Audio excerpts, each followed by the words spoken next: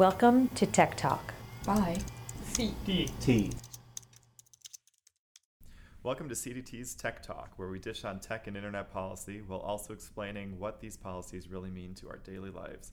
I'm Brian Wazalowski, and it's time to talk tech. During this episode, we'll be talking about the so-called on-demand economy and how new entrants into traditionally highly regulated spaces are raising important questions about personal data and government reporting requirements. We'll also be talking about a case involving a sheriff in Illinois who has seemingly made it his personal mission to shut down Backpage.com. In sending threatening letters to financial service companies that work with Backpage, the sheriff was directly challenging intermediary liability restrictions that are a pillar of the internet and core to free expression online.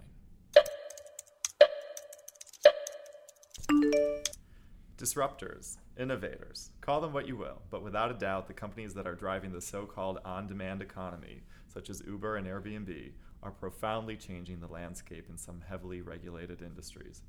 Many of these new on-demand companies are proving to be extremely popular with both consumers and those wanting to offer their services. As entrenched companies in a variety of industries grapple with the new competition, government agencies and regulators are also faced with the challenge of what rules should apply. Should these tech companies be regulated in the same way as the more traditional players? What are the differences, given that they have so much more data on individual consumers? And what do existing and a number of new proposals mean for the privacy of the users of these services? I'm thrilled to have actually physically here in DC and not just in San Francisco, CDT's San Francisco Director and Policy Counsel Gautam Hans, and he's going to talk about data, privacy, and government agencies in the on-demand economy. Welcome back, Gautam. It's great to see you. And your voice already sounds better now that we're not doing this remotely. I know, in-person is better than the telephone. Well, as in the case of so many things. So, you're working on a paper about the on-demand economy and government access to user data generated by these companies. What are the key issues raised by trying to regulate these emerging on-demand services in traditional ways? Yeah, so I think one of the challenges that we see in this space is that companies that are new entrants, whether it's through apps or through online websites, usually have a lot more data about individual users than the traditional taxi cab or hotel. So it's just one of the major things that we think about here is volume of data and how much these records contain. We at CDT completely believe in the role of regulation to protect consumers, to promote anti-discrimination and equal access, and I think that we definitely see a need for regulation in this space, but the challenges of new entrants means that there's just so much more data about individual users, and that creates a greater number of questions about how the regulations should be written and what that means for individual users, what that means for the companies, and what that means for the government. And so there needs to be, we believe, more of a detailed examination of how to write these laws, how to write these regulations in a way that promotes the governmental interest while still preserving individual privacy and security. So a couple of follow-ups to that. First, what more data do they have? So let's say that you had hailed a cab in New York, on the street, 10 or 15 years ago. Even if you paid with a credit card, the information that would be tied to that would probably just be, when you were picked up, your credit card information, potentially where you were dropped off, the time of the trip. But if you're using Uber or Lyft or another ride-sharing app, and Uber or Lyft or that other company has to transmit that data to the government, they have a longitudinal amount of data on you, the individual. It's not just about you and that one trip. It's about maybe all your trips, and maybe not just in this one area, maybe in New York or San Francisco or Austin or LA. And so what the company is transmitting both is associated with an individual user, potentially, probably not, but potentially, over a longer period of time. And I think if you use an app, you obviously can't pay with cash, and so there are the issues about privacy and anonymity. If I really cared about my privacy in the old days, I could go to a hotel and pay with cash, Sure. or I could pay with a cab in cash. But with data, when it's associated with an individual person, there's just much more of an expansive record. And theoretically, that could be associated with other governmental records as well. Now, I want to, state explicitly, we don't see any evidence of this happening, and I don't think that there is any malfeasance on anyone's part, whether in the government or at a company or from an individual user. But I do think, just as we've seen in so many other contexts, more data means more questions. Yeah, it can't just be one of those hand over all the data. It is very different data. That's a good point. So there's a couple of bad proposals that we've seen, I know, in the paper that hopefully will be published in the next week or two, hopefully even actually next week. You highlight 2 case studies of kind of proposals that, while potentially well-intentioned, just missed it. What are we seeing in bad proposals by governments that try to address the regulatory issues here? Yeah, so the good thing about this, or the good in quotes, is that the issues that we see with these proposals are very common to the proposals that CDT runs across in a lot of different governmental contexts. Collection of a lot of data that maybe the government doesn't need, not specifying the purposes for which it's used and limiting those purposes, not talking about security of transmission and of storage, questions about de-identification, what you can get away with not sending to the government and what you really need to send. And then finally, and this is actually, I think, really of interest and maybe a bit novel, is the FOIA question. What happens when you as a private citizen FOIA the government, FOIA is Freedom of Information Act, for public records requests, and how the government should be dealing with those questions as well. So again, all of these issues are not, fatal to these proposals. We don't think that you can't write a proposal at all, but I think in CDT's view, we really want the government to be thinking about these questions and really articulating what is the data that we really need and what data do we not need? How long are we going to keep this data? How do we make sure that the data is transmitted securely? And how do we make sure that in the event of a breach, that individual citizens' privacy isn't negatively affected? And finally, what do we do when the public submits a FOIA request to us?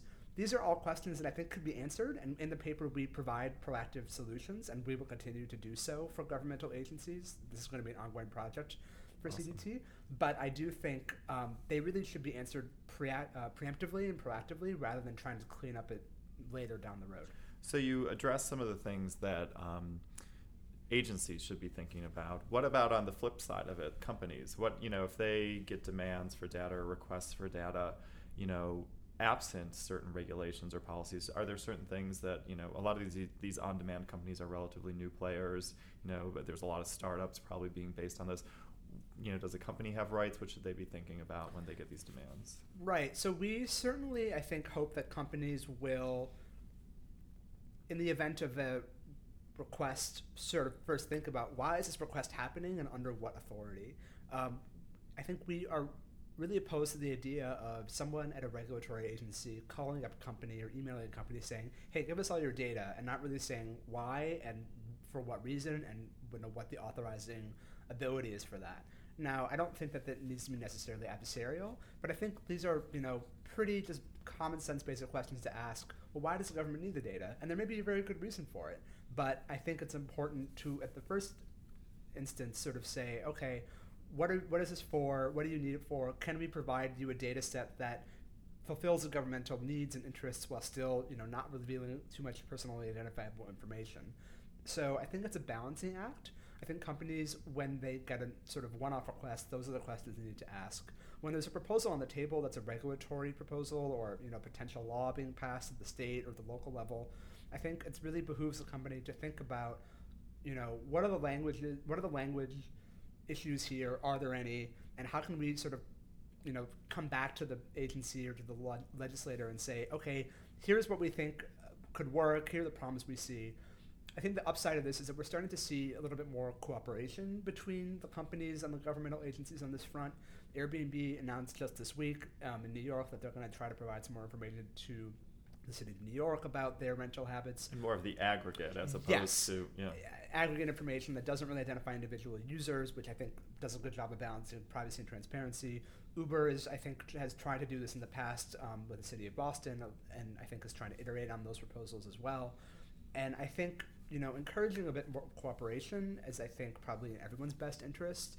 I think there has been a lot of public debate about these issues, which I think is very welcome, but we would like to de-escalate the adversarial nature, and Sure. At CDT we're all about convening, and so I think that we would really love to bring convene. all the parties together. Exactly. Yes. We would love to convene more of a solution, and I think we're going to try to do that going forward. So you've hinted on this a bit, but I mean, obviously, one of at the core of this is the users of these services. So I mean, on my phone, I probably have apps to every one of the companies you've mentioned, plus some. What should you be thinking about while you're using these services, knowing that there's kind of this right now? I wouldn't say a full void, but there certainly is some negotiation going on, and the terms are being kind of mapped out still in this emerging on-demand economy that we have. As a user, are there things I should be asking of my government and also of the companies that provide these services? Absolutely. So I think on the government side, we've seen a lot of proposals that have been stymied or even forestalled by user action. There was a very prominent case over the summer in New York about Mayor de Blasio's proposals, and Uber sort of organized their users to really protest it. So I think that, again, can be a little bit more adversarial than we would like, but I think from the user perspective, directed towards the government, I think to the degree that users care about obscure governmental regulatory policy, they should certainly try to voice their concerns. I mean, and sometimes, as we saw in San Francisco, there are proposals on the ballot, and I think it's really important to act civically. And weren't a lot of those, though, like a lot of the protests more about protest is probably a little bit too strong a word, but more about banning the service as opposed to just limiting it. And so, I think that's probably why it's a little bit too blunt force, but I do think that there is a role to sort of, as we see in all political advocacy, calling your, local representative or emailing or what have you, trying to, exercise your civic duty to the degree possible. With regulatory agencies, it's a bit probably removed for the individual user, but, there's still the possibility of it. I think directed at the companies, I will say that CDT often feels, both from the government and from the company side, that limiting collection and being very delineated about what you're using data for is important. And so I would encourage users, when thinking about services, really question, why does the service need particular categories of data, and what are they using it for? And that really, trickles down to how the company communicates with the government. We've often said that apps should not request data that are not necessary for those apps.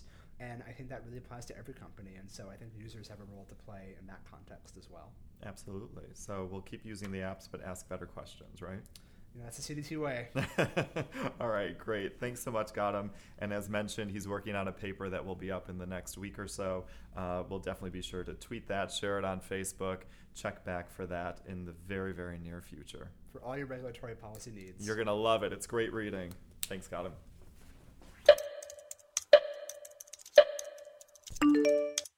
Sheriff Dart, which is an incredible name, is not a fan of Backpage. The classified ad site has come under scrutiny for some of the adult ads posted on the site.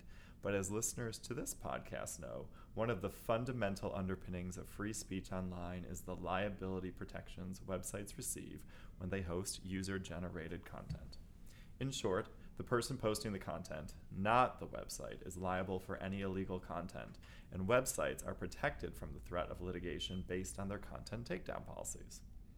Well, Sheriff Dart didn't believe that this protection should apply to classified ad sites, but he lost his very first case that he brought against Craigslist in 2009. After this initial setback, Dart decided to go after the financial service companies, in this case MasterCard and Visa, that make it possible for classified ad sites like Craigslist and Backpage to conduct business online. He sent them threatening letters of potential action against them if they did not stop providing their services to Backpage. Backpage, rightfully so, sued, but a lower court ruled that the sheriff was practicing personal advocacy in sending the letters, deeming it protected free speech. But last week, the Court of Appeals reversed this ruling and ordered Sheriff Dart to not only halt his campaign of coercion against Backpage, but to also notify Visa and MasterCard of the court's ruling. CDT filed a brief in support of Backpage in this case, and CDT's amazing free expression fellow, Rita Kant, joins me today to discuss the case and why it is so important to free speech online. Welcome, Rita. Thank you. We typically have Emma here, but Rita has agreed to join us today. So, Rita, I gave probably the longest background I've ever given on a case. What do you find most troubling about this case? Well, what was most troubling for me and many other free expression advocates was the serious lack of regard for the First Amendment rights at stake here. So this was not just the sheriff who was clearly determined to throw the baby out with the bathwater, but also by the lower court. And it's rare that you see officials so openly hostile to the right of a community of users to come together and exchange information and opportunities online. But we really saw that in this case. Yeah, it seems like it was really a personal mission for him in this case. But one of the interesting things for me in this case is kind of that murky line between, like, when are you acting as a government official and when are you acting in a professional or, a personal capacity. How should we be thinking about this issue? I mean, clearly, I guess in this case, the sheriff actually sent the letters to the credit card companies on official letterhead, but still said he was acting as a person, personal capacity. That seems ridiculous. But what should we be thinking about? Well, you're right. I think it's absolutely crucial that we reserve our rights to engage in freedoms of expression and association, even when we decide to work for the government or when we decide to become law enforcement officers. The Supreme Court has emphasized that government employees, like other citizens, have the right to march in a protest, join a union, or even sell the furniture on Backpage. And officials, like police officers, are sometimes in the best position to be able to talk about problems within the agency. So it's really crucial that we maintain their free expression rights. But in a situation like this, as you said, where the police officer is writing letters on department letterhead threatening criminal action, using the bully pulpit of his office, the sheriff's office, to blacklist people from economic life, it's clear that that's official capacity, and the Supreme Court has defined sort of the parameters of that kind of activity. Great. So for our listeners who might not know, although they all should know this, in this case, one of the core things was intermediary liability protections. Why are those so, tell us what those are again, and why are they so fundamental to free speech online? Well, Congress enacted Section 230 of the Communications Act to encourage internet companies to keep providing the intermediary services that all of our internet speech relies on. And this is really crucial because protections against liability for civil suits that might come up in state law or criminal law in states, or also civil suits in federal courts, can really chill an ISP or a website's willingness to host other people's content. We really, like, the idea basically behind all this is that we just don't want to shoot the messenger, because people will stop signing up to be a messenger when we don't provide those protections, and then the messages stop coming. And with the amount of content that's being produced today, when you really think about it, like, how can some of these platforms really monitor all of it? And I think the core here is that with takedown policies, if there is illegal content, they'll take it down, and the person who posted that content should be the one responsible, not the website necessarily. Right, and that's exactly the purpose of Section 230, to encourage websites to actively monitor their Sure. websites or their networks. Will just discourage people from providing those services to users. So what was kind of unique about this case with Sheriff Dart is that he decided to then go after losing his initial case based solely on Section 230, he decided to go right after the credit card companies, the financial intermediaries here. Is this new? Have we seen this before? On some levels, it seems like a fairly novel, clever approach on his part. Right. Right. Well, there's nothing new here. In fact, the original precedent for this kind of for the ultimate decision in the Seventh Circuit Court of Appeal dates back to the early 60s. Oh, definitely not new. Right. I mean, I'm sure this kind of activity has been going on for even longer. But in a case called Bantam Books v. Sullivan, there was a Rhode Island Commission to Protect Morality of Youth. They realized they couldn't just shut down a bookstore which was selling sort of steamy adult novels, so they took their blacklist of books and sent it to all the book distributors in the state instead. And the Supreme Court said, well, you're not banning books, but it's clear that you're just circumventing the rights of booksellers and readers by leaning on their business partners. So this was the sort of premise that Backpage brought its suit against Sheriff Dart on. We think that it's really important that we've established this precedent in this case, that we've brought that sort of protection that the Supreme Court recognized against informal extra-legal censorship offline, and we've imported it to the online world. And the reason is because so much of our speech online is completely intermediated. Every blog you post or website you read is available online only because of the series of technical and financial intermediaries working together to make sure that you can get that content. So that's why it might seem like a really good idea. I think it's a terrible idea. I just thought it was a clever approach. It's a clever approach, but it's probably not a long-term strategy. Cool. So for other financial intermediaries, we mentioned Visa and MasterCard. I mean, you could certainly think of PayPal, Stripe, and all the other different ones out there. If they were to get a letter like this, a threatening letter from a government official, whether in a, personal or, professional capacity, what should they be doing? I mean, I know that Visa and MasterCard actually stopped providing service to Backpage for a bit. Should other companies do that, out of fear, or what's their recourse of action here? Well, actually, I think Visa and MasterCard are continuing to not provide services to Backpage, which means that Backpage has stopped offering its ads for a price, so right now all of its ads are available for free. But that really, puts into question whether Backpage was going to be around next year and coming years, because it just can't turn a profit from offering free services.